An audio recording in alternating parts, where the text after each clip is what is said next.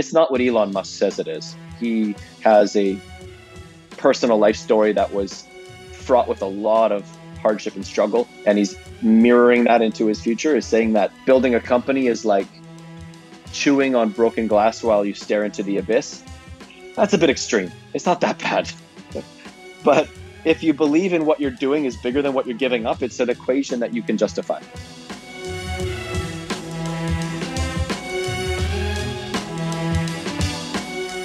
Before any world-changing innovation, there was a moment, an event, a realization that sparked the idea. Before It Happened is a show about that idea.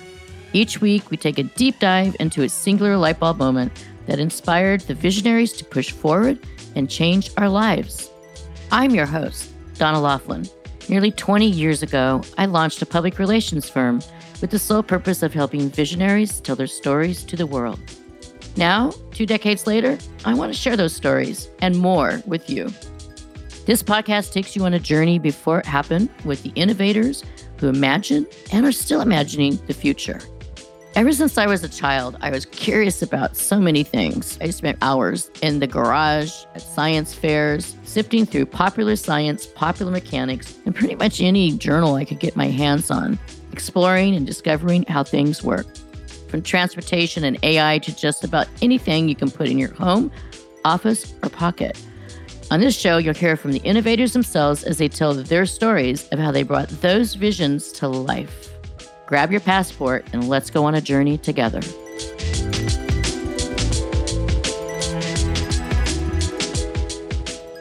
On today's show, we meet Jay Giraud, co-founder and CEO of Damon Motors, an electric motorcycle startup that is poised to do for two-wheeled vehicles what Tesla has done for automobiles. Damon is Jay's third smart vehicle startup, and the idea to transform two-wheeled transportation with an electric motorcycle came to him during a life-changing trip to Indonesia in 2016. At the time, he was running another startup he founded, the connected car platform Mojio, and was in Jakarta visiting a friend. Jakarta is a city with more than 10 million people and over 15 million motorcycles. Jay is a longtime rider himself, and while he was there, he was in an accident while navigating the motorcycle jammed streets. It dawned on him that if he could make motorcycles cleaner and safer, he could have a massive impact on some of the most densely populated cities in the world. But before we get there, let's back up to before Jay started thinking about the future of transportation.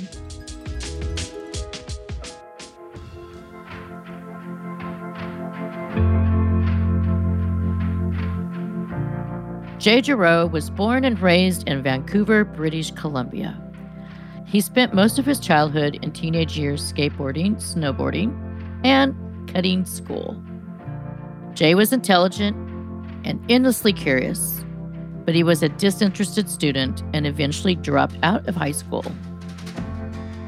It was a waste of time. The students in the classes had no interest in getting any work done, and I knew I could get better grades, but I wasn't going to get better grades hanging out with a bunch of other grade 11s who had no interest in getting work done.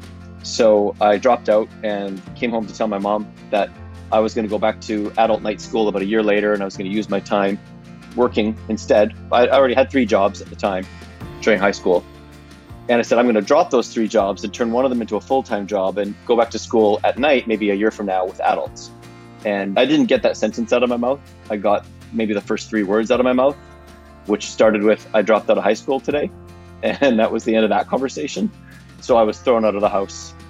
That was about the 20th time, but that was the final time I was thrown out of the house. Anyways, I ended up getting a full-time job packing store shelves on graveyard shifts and then going to school before that for about 6 hours every day at night school. So yeah, academics wasn't really a high priority for me other than to graduate. Did I mention that Jay was a professional snowboarder? It's true, and all those hours on the mountaintops of Western Canada paid off. From his late teens to his mid-20s, he competed all across the globe and became one of the top-ranked snowboarders in the world. But after leaving high school, Jay was on a parallel track. One track took him towards snowboarding. The other track took him toward entrepreneurship. He just didn't realize it yet. So when did the professional track for snowboarding kick in? Around that same time? Yeah, at that point, I'd been snowboarding for about 5 years, and I started teaching. One of my jobs was to teach beginner snowboarding on one of the local mountains. And so I did a couple of nights of teaching every so often, really just to get a free pass.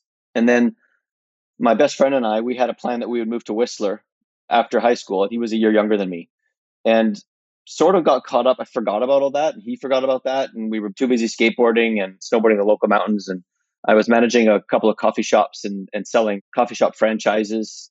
I was quite successful selling franchises. I didn't know. And there was this day I was looking up at the local mountains, seeing the snow on the mountain. And I was managing these coffee shops and selling franchises, and completely had realized I'd forgotten for 3 years about the master plan to move to Whistler and chase professional snowboarding. And so I think that day I quit my jobs. And then like 3 months later, I moved to Whistler. That's when that really took off, when I was 20. So what about after snowboarding? Where did that advance you to?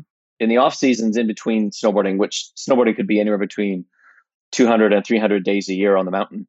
So there wasn't really a full off season, but when there was actually not any snow on the mountain and you couldn't travel to snow somewhere else in the world, I was either running an action sports promotions company that I founded and promoting athletes, skateboarders and snowboarders and BMXers and stuff like that into other sponsored opportunities with brand sponsorships. Or I was running nightclubs. I ran nightclubs for a year, but only because I was able to plug all my sponsors in on the nightclubs. And so I actually set up like these visual feature events and brought in local DJs and breakdancers and stuff like that. And was able to position my sponsors in more of a lifestyle scene in the off seasons in Vancouver. Eventually, after about 7 years of professional snowboarding, I had a peak year in 1998, and it was sort of a gradual tail off after that. The next few years saw Jay try his hand at numerous ventures. He helped found a women's activewear brand, and later, he and two friends tried to launch a motorcycle tour agency in Vancouver, but it never took off. He tried to reignite his snowboarding career, but time and injuries had taken their toll.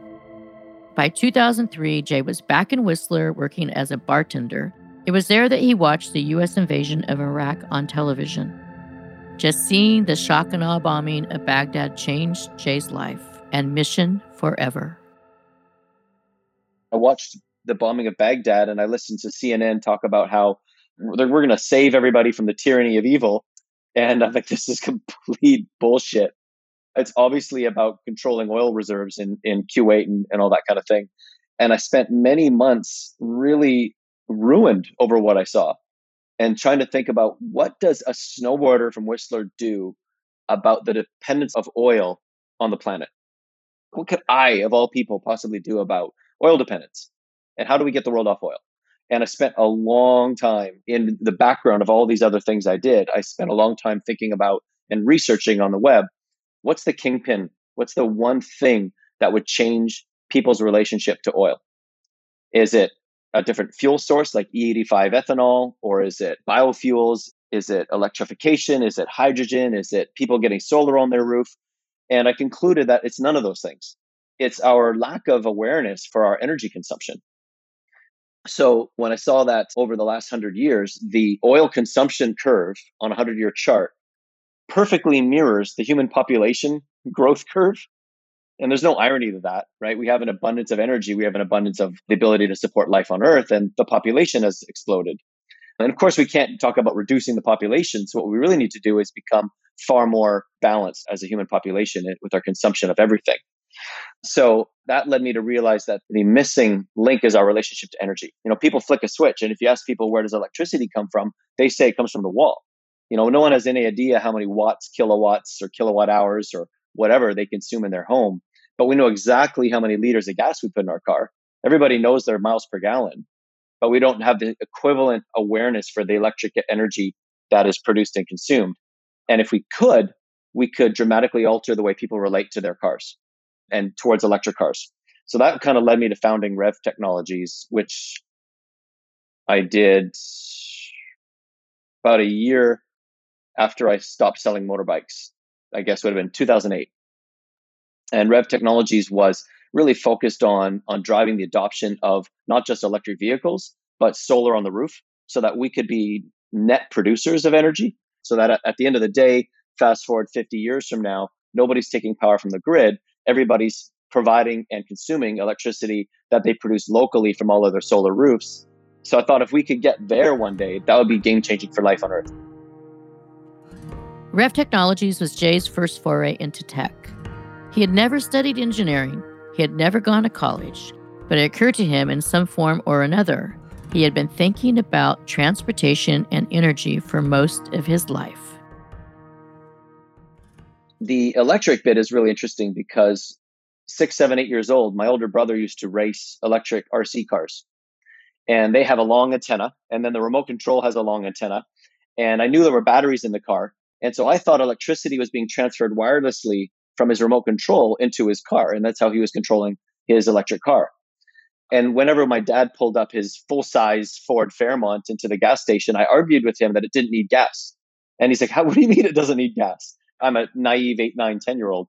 And I said, well, because you have a really long antenna on your car, just like Don's remote control car. So it's electric. It's getting electricity from the air. It doesn't need gas. And when I was 16, I was in auto mechanics class. And there was this moment when the auto mechanics instructor said, cars are about 15% fuel efficient.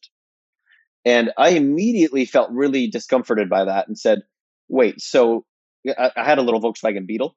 And to me, $20 at the time was a lot. So I said, if I put $10 gas into my car, does that mean $1.50 is driving the wheels? He's like, yes. And I said, so when I'm spending 85% of my money in the gas tank is going to friction and heat? He said, yes. And I'm like, wait, so I'm buying friction and heat and emissions? Like, that's the fucking stupidest thing I've ever heard. Why are we putting up with that? Today, of course, we're putting $200 gas into our cars, and the vast majority of it is going to friction, heat, and emissions. So we're buying destruction to the earth is what we're doing. That really was a little seed. And then fast forward to the bombing of Baghdad was the first time I think I started spending a lot of time thinking about the ineffectiveness of the system that we're in. Jay had his epiphany in 2003 while watching the Iraq War unfolding on CNN. But his pivot toward electric vehicles didn't happen right away. First, there was the Landmark Forum, the transformative learning and personal growth course championed by Lululemon founder and fellow Canadian Chip Wilson. There was a long period, like 5 years, where I spent a lot of time thinking about, the problem of oil. So I took the Landmark Forum, and that led me to taking the advanced course. In the Landmark Advanced course, you spend 3 days in this room for a weekend with 200 other people, inquiring into all the reasons why you can't do what you want to do in life. You really get past each and every possible excuse of why you can't have what you want.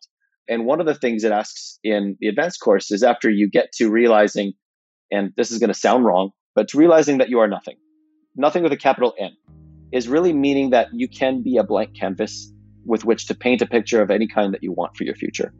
And when you really, truly get that you are a blank canvas, you can then create who you are in a way that's different than what most people would think who they are. People would mostly describe what they are or what they do. Who I am is transportation transformed. And I declared that in the advanced course of Landmark Education, and that I'll spend the rest of my life transforming transportation. Jay sold Rev in 2012 and launched Mojio. Then came that fateful trip to Jakarta in 2016 when he turned his attention to motorcycles. It's important to note that Jay didn't start riding motorcycles until he was 19. He didn't start selling them until his late 20s, but he had been interested in them his whole life. He had grown up in the 80s and 90s watching television shows like Chips, the popular cop drama that featured 2 motorcycle officers chasing bad guys every week. He was captivated by motorcycle daredevil Evel Knievel, but his mother made it clear that until he was much older, his own adventure on 2 wheels would be limited to his bicycle.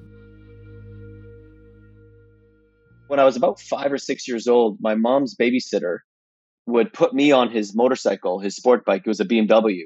And I was really, really tiny. He'd sit me in front of him on the motorbike and my little body would be over the gas tank. And all I could see was the speedometer. And then he'd drive me down the highway, dangling away, arms and legs dangling, just draped over a gas tank as the size of a 5-year-old, 30 pounds wet maybe. And all I could see was that speedometer needle was way over to the right. And we were going really, really fast because, it's highway. So that probably had a pretty big influence on me. But I wasn't allowed to ride motorbikes until I was 19. So I got my license when I was 19, and that's when it started. What was the first motorcycle that you drove that you got on by yourself? It was a Suzuki SV650S, which was a very popular bike, still pretty popular, but very popular bike for turning into amateur race bike. Yeah, so that's not a lightweight bike.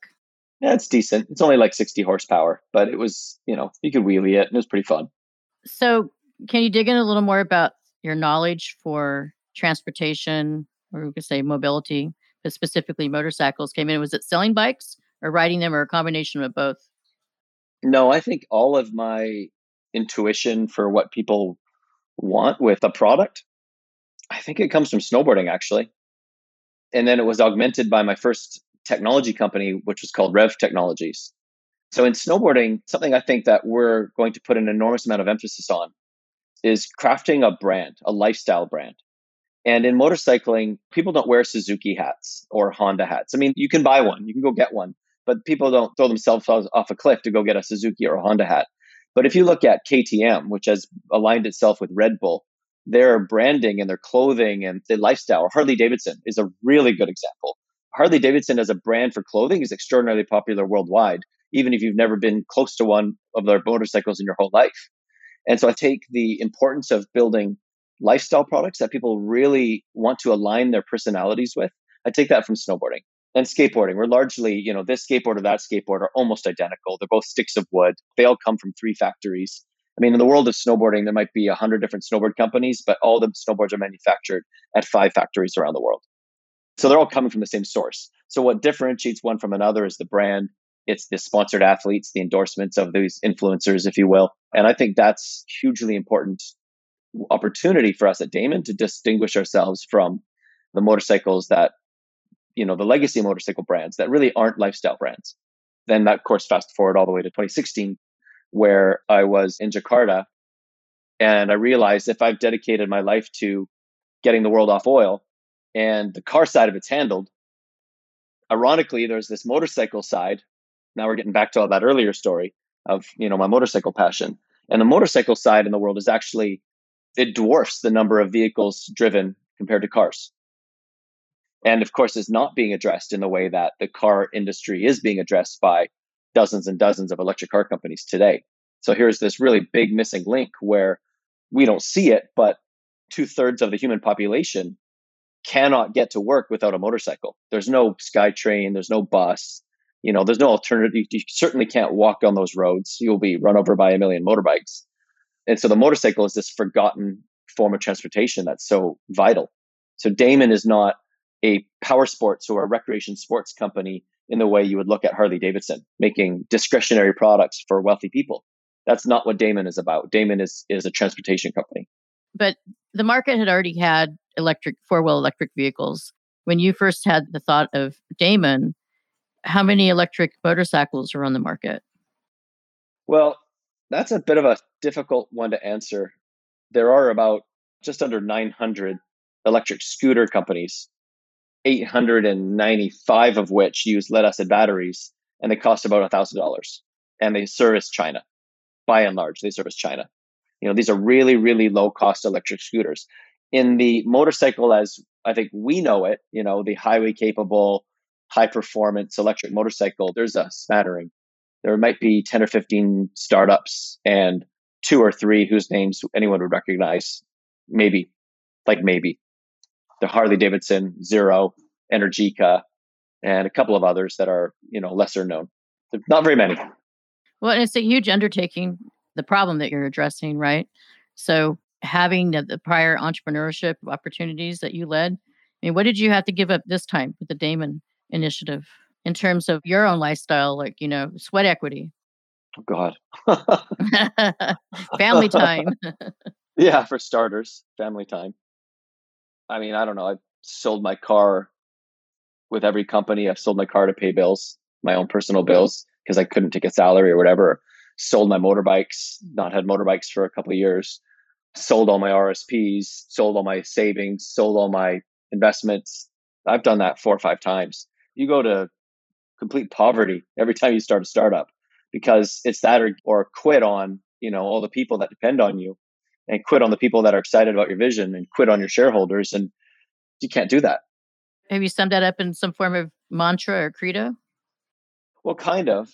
When I was like 12, I'd have an idea for something. I'd be, oh, this is so frustrating. The world needs blah, needs this widget, this product, this idea.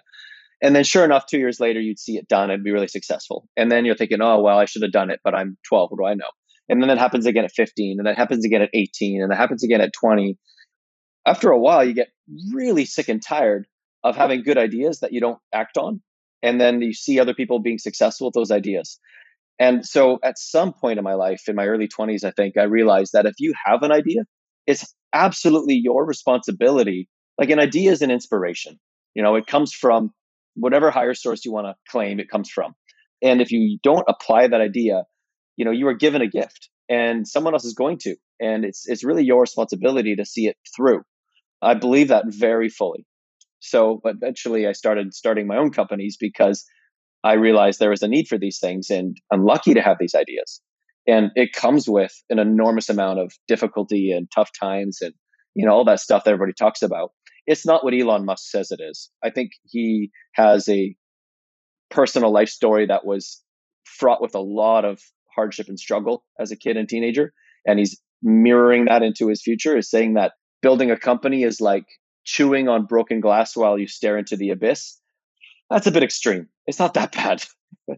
But if you believe in what you're doing is bigger than what you're giving up, it's an equation that you can justify. Who is your inspiration? I mean, who's inspired you to keep creating? There's the obvious ones. There's Steve Jobs and Elon Musk and other successful people who've done great things who don't compromise on their vision.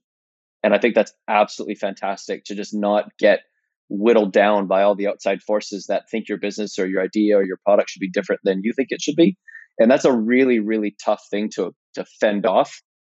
But on the other hand, growing up in the professional snowboarding world, I didn't idolize to be any of the big name snowboarders when I was a kid. I've never idolized to be a rock star or a celebrity or a successful entrepreneur.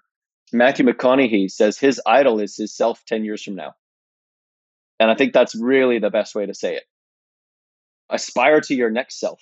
Don't aspire to anybody else's self because it's not you. Can we talk a little bit about your experience in Jakarta? I've seen whole entire families on a moped or a motorcycle, dogs, cats, grocers. Their commerce and their transportation and their mode to school depends on it, right? Whether it's in Pakistan, India, or China. How are you going to influence that user experience with your mobility vision? Well, so I think that's a very common thing that we conjure up when we imagine Taipei, Jakarta, Cambodia, any of those cities where literally tens of millions of people ride a motorbike every day. But the truth of it is, for the Westerners who visit those cities, most of the time we go to the resort communities. And in the resort communities, there are fishing villages with good surfing and a nice hotel resort.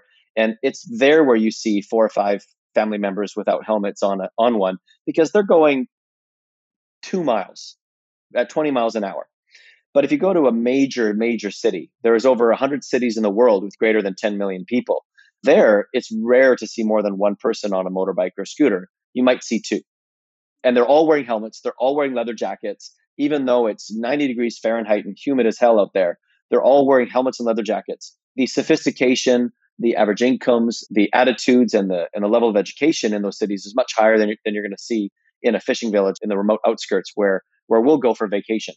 So the reality is the vast majority of people are pretty responsible on their motorcycles in terms of that, gear and not putting too many kids on one vehicle and all that kind of thing. But even if they could afford to buy a car, which is, these are the fastest growing middle class economies in the world now. And they're moving from a couple $100 monthly income to a couple $1,000 monthly income. Even if they could afford to buy a car, they would be at such a tremendous disadvantage. The car can't move through the thicket of motorcycles that all swarm around at every stoplight. So it's very different. They don't have red lights or stop signs every, quarter mile or whatever the length of a block is in the United States. They have massive roads that you can drive for an hour and a half in downtown Jakarta and not hit a stop sign or a red light. These huge circling roads that, they're 60, 70, 80 miles long, and they circle around the outsides of a giant city. without any stopping. So the flow of traffic is really, really good. And the motorcycles are often spread quite apart. And you only see them all literally shoulder to shoulder at a red light when everybody stops. And they all just pack in. And you'll get 40 motorcycles across in a road that's wide enough for 2 cars, maybe. And of course, the cars or the trucks get pushed way back as all the motorcycles flow around them. But the population densities in these cities are 5 to 10 times higher than Manhattan, which is the highest population density in North America. So it's pretty unimaginable. And that's why the car is never going to make sense for more than half the world's population. It'll never make sense. It's not about incomes. It's not about affluence. It's about actually moving at more than 3 miles an hour. So tell me about the accident you had. Well, I did have an accident. It wasn't an accident on the motorbike where a truck hit me or anything like that. It was being a little, I mean, I'm a pretty big risk taker. I'm not uncomfortable with very much. Most people wouldn't get on a motorcycle and ride in Jakarta. And even I was a little unsure about this idea. But I did. I was with my best friend who lived there at this point. And when people say that, red lights are a suggestion, they really mean that. If the light is red, but you can go, you don't just go. You and 200 other motorbikes go. And you stop the dump truck from crossing through who has the right of way as the motorbikes, and there's 10-year-olds in schoolgirl uniforms riding their motorbikes around these dump trucks and in between 2 of them. And as there's 5 or 6 motorbikes in front of you, you have to ride along with them or they will run you over. So suddenly you find yourself doing things you would never consider doing, like riding a motorbike between dump trucks where your elbows are bouncing off both sides. So I found myself riding along on a sidewalk because everybody was, but not on the sidewalk on the side of the road that you're supposed to be on, against the flow of traffic on a sidewalk. And I've got a funny little video of it. And the sidewalk just ends all of a sudden and drops off, and that's where I fall off the bike. But the saturated in the way that people live, in the way they ride their motorbikes in a city like that for 9 days, I came away, my first thought on the plane on the way back was at how mesmerized I was at the way 100 or 200 motorbikes would move exactly like a flock of birds. They'd stay equal distance apart. Occasionally one would cross over and break away from the flock, to pull over there for some reason. But the majority of the time, you'd be going 30, 40 miles an hour with a couple hundred bikes spread over, I don't know, a couple hundred feet, and they'd move like a flock of birds. And I was mesmerized by that. I thought, what if we could develop, the way drones can fly in synchronicity in the sky and they can create shapes in the sky because they're programmed to move together. What if we could program motorcycles to do that, where you wouldn't have to ride at all and the entire fleet of motorcycles would move as a single unit, or at least 4 of them acting like a car. The reason why motorcyclists in North America ride with each other is because there's safety in numbers. When there's 4 of us, we take up the space of a couple of cars and it gives us more of a bubble of safety around us. So that was idea 1, was how do we create completely autonomous motorcycles that can move like a flock? And I concluded that I don't ever want that. I don't want to ride a motorcycle that I don't have to pilot. That would be no fun. But you start with crazy and you work your way back to possible and then go forward again. And so that's really what gave us the roadmap that Damon has to get to semi-autonomous collision avoidance. When I really looked at the accident rates, here it is at seemingly everybody's moving like a perfect flock of birds, but the accident rates and the death rates are actually unbelievably high compared to cars. So the problem is big times, it's big squared. It's a really big problem. Was that your first vision for your 0 fatalities by 2030? Yeah, that's right. I think we have to set a goal that's seemingly impossible because it changes the way people work. It changes what we believe that we can do. When I founded Damon, I was really not sure we could make motorcycles safer. I had no idea how that was even possible. But by saying we're going to do it, and then staying true to that, what you said, you give your word to something and you don't ever release yourself from your word, a path always opens up. So even thinking that we can make motorcycles safer was crazy. Thinking we can make them electric and more powerful than a gas motorcycle was even scarier, actually. Can we achieve 0 crash fatalities by 2030? I know we can achieve 0 crash fatalities. I don't know when exactly, but let's put a time out there that seems doable and then do everything we can to get there. Jay, is Damon a Western solution? That's a really great question. Damon is not a Western solution because if it is, If I had designed it that way, I've already failed. So Copilot is a collision warning system using commodity sensors that you'll find on a car that does collision warning systems on cars. Of course, a motorcycle moves very differently than a car. They can lean a lot, they pitch a lot, they float within a lane because a motorcycle doesn't take up nearly as much space as a car. In California and other states, you can lane filter in between lanes of cars. So you really need a system that's intelligent enough to adapt to the traffic of the geography. And so we've put a lot of thought into that. How do we develop something that does work for the North American customer today? Because this is where there's profit margins and where expensive technology can eventually be commoditized. But most importantly, how do we roadmap our collision warning system to behave the way you need it to for, New Delhi and Jakarta and Mexico City, which they all have considerable nuances in how traffic behaves, which itself is really interesting. So, the connectivity of the motorcycle, enabling over-the-air software updates, having algorithms that are geographic specific are all really key parts of how we architect a collision avoidance system that works differently, but equally well in Mexico City as it does in San Francisco. Just talk a little bit more about the user experience. Your Jakarta experience was pretty extreme. So if you take that experience and now you're on a Damon Hypersport, does the rider need to adapt to the technology or vice versa? My co-founder Dom and I have a really fun saying that you can't fix stupid, meaning there was no system to protect me from falling off a motorcycle on a sidewalk, right? That said, in some ways you can fix stupid. So Copilot is pretty intuitive. It's nothing like any other motorcycle you ride. When you get on it, it's exactly like any other bike. It's only when there is an urgent warning, in the case like a Ford collision warning, that you get a haptic vibration in the handlebars. And for anybody, that haptic vibration is very visceral. So the reaction time between your hand and your brain is shorter than the reaction time between your eye and your brain. And a great example is putting your hand on the stove. You can see the stove is hot, and yet still we put our hand on the stove and then we react and realize, oh shit, why did I do that? So the visceral reactability to the vibrating handlebars is incredibly effective. So until there's a car cutting in front of you, this motorcycle feels like any other.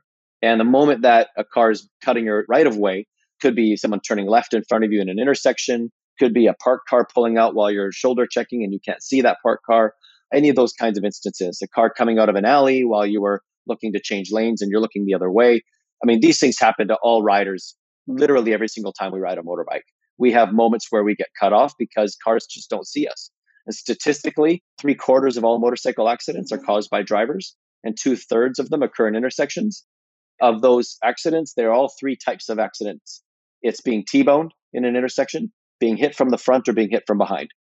So if we can develop a system that warns riders of just those three most common causations in the most common location, which is an intersection, we could knock out half or more of all motorcycle accidents right there. So we don't need a system that deals with every possible scenario.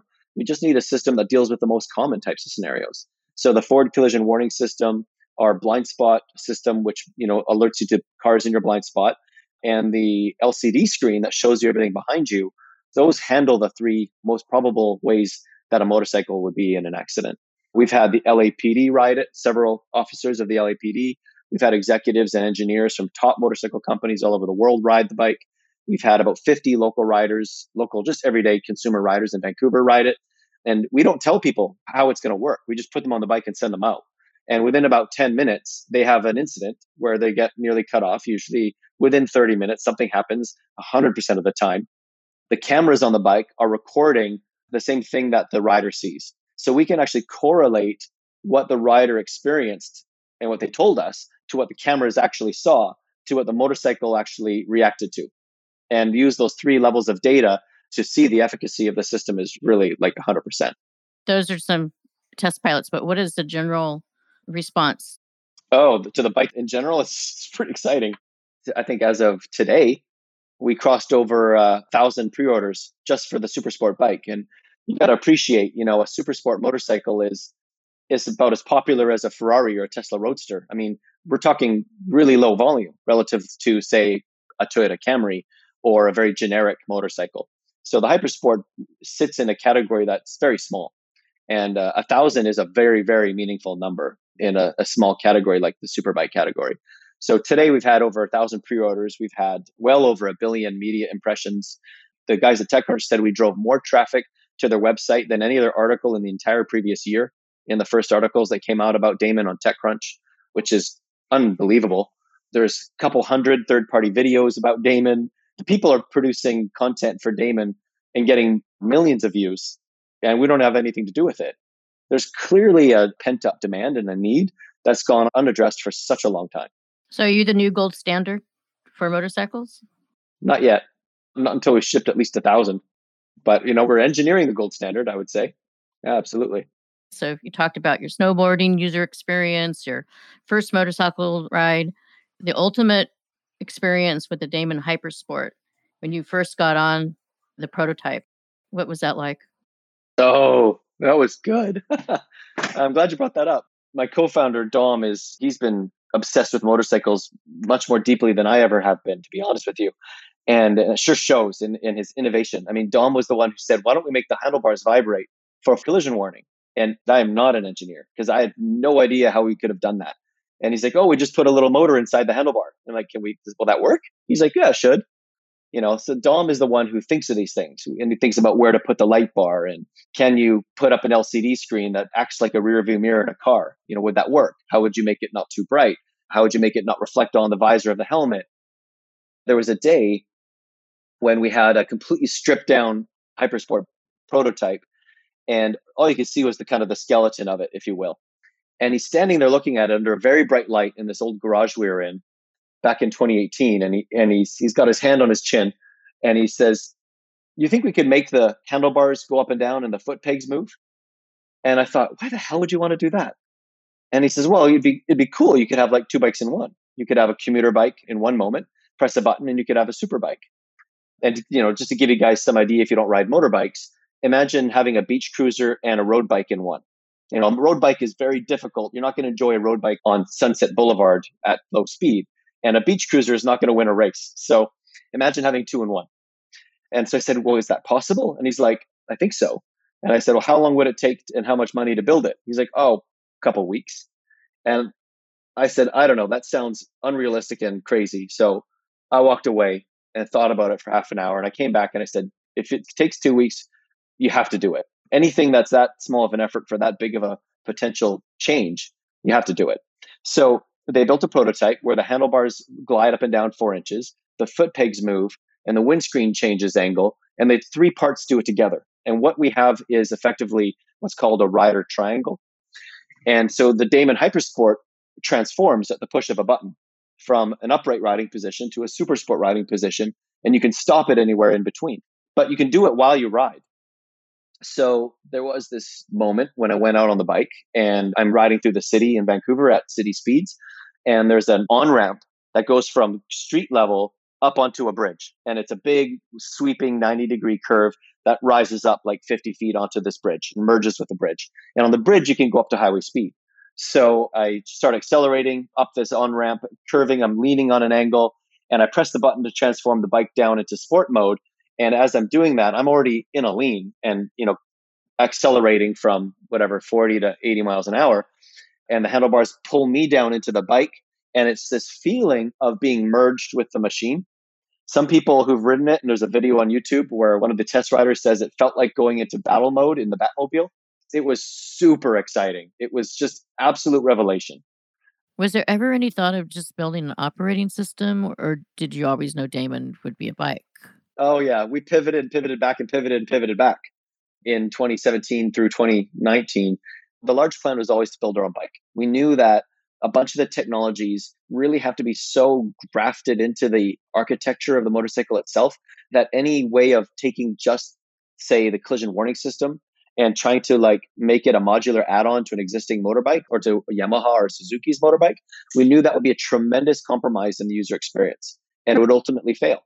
So if we went down that road, it would be bad for safety on the whole because it would fail.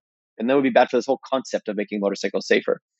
But we were very tempted to keep trying anyway. So because the size of the problem of building our own motorbike was so great, how do we just build Damon in bite-sized chunks?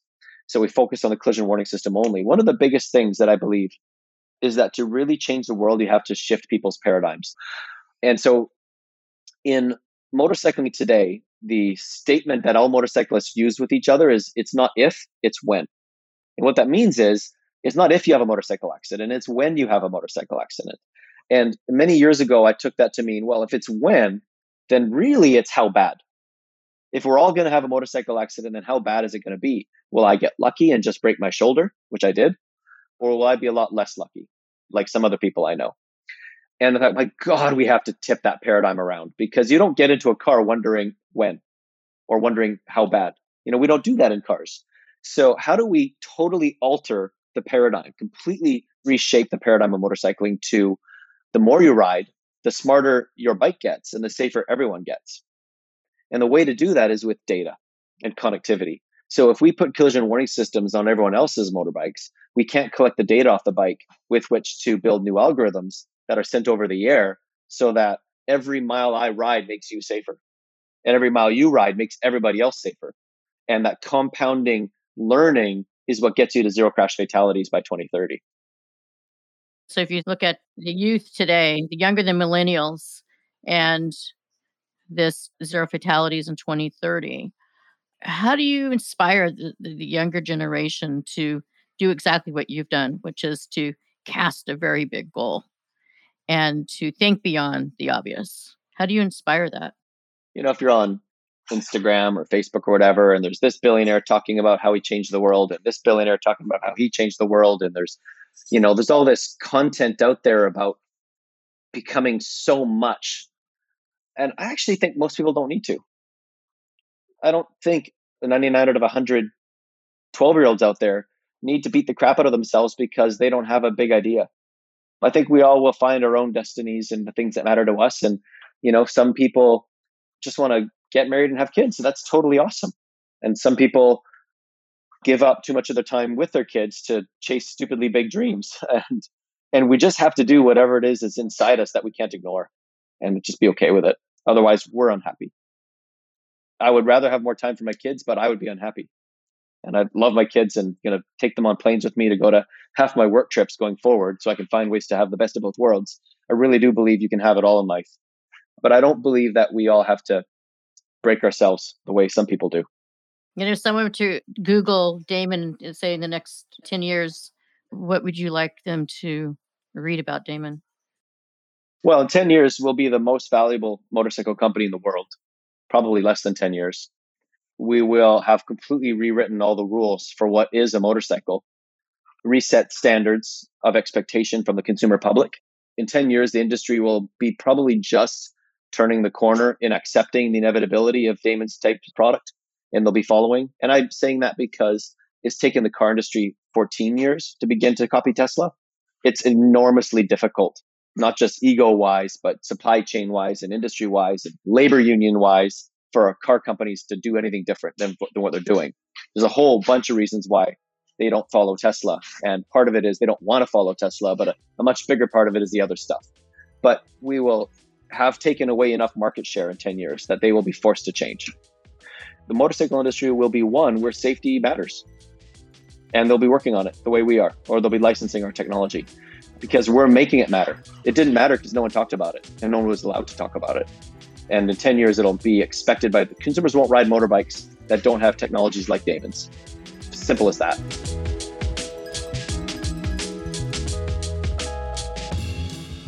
That was Jay Giraud. Though he mentioned Elon Musk was someone he admires, he said he disagrees with his idea of what it's like to start a business. Jay says when he truly believes in the solution he's creating and understands why the world needs it, the effort is always worth more than what he's giving up. You see, with Damon, he's on his own mission to achieve zero fatalities on two wheels by 2030.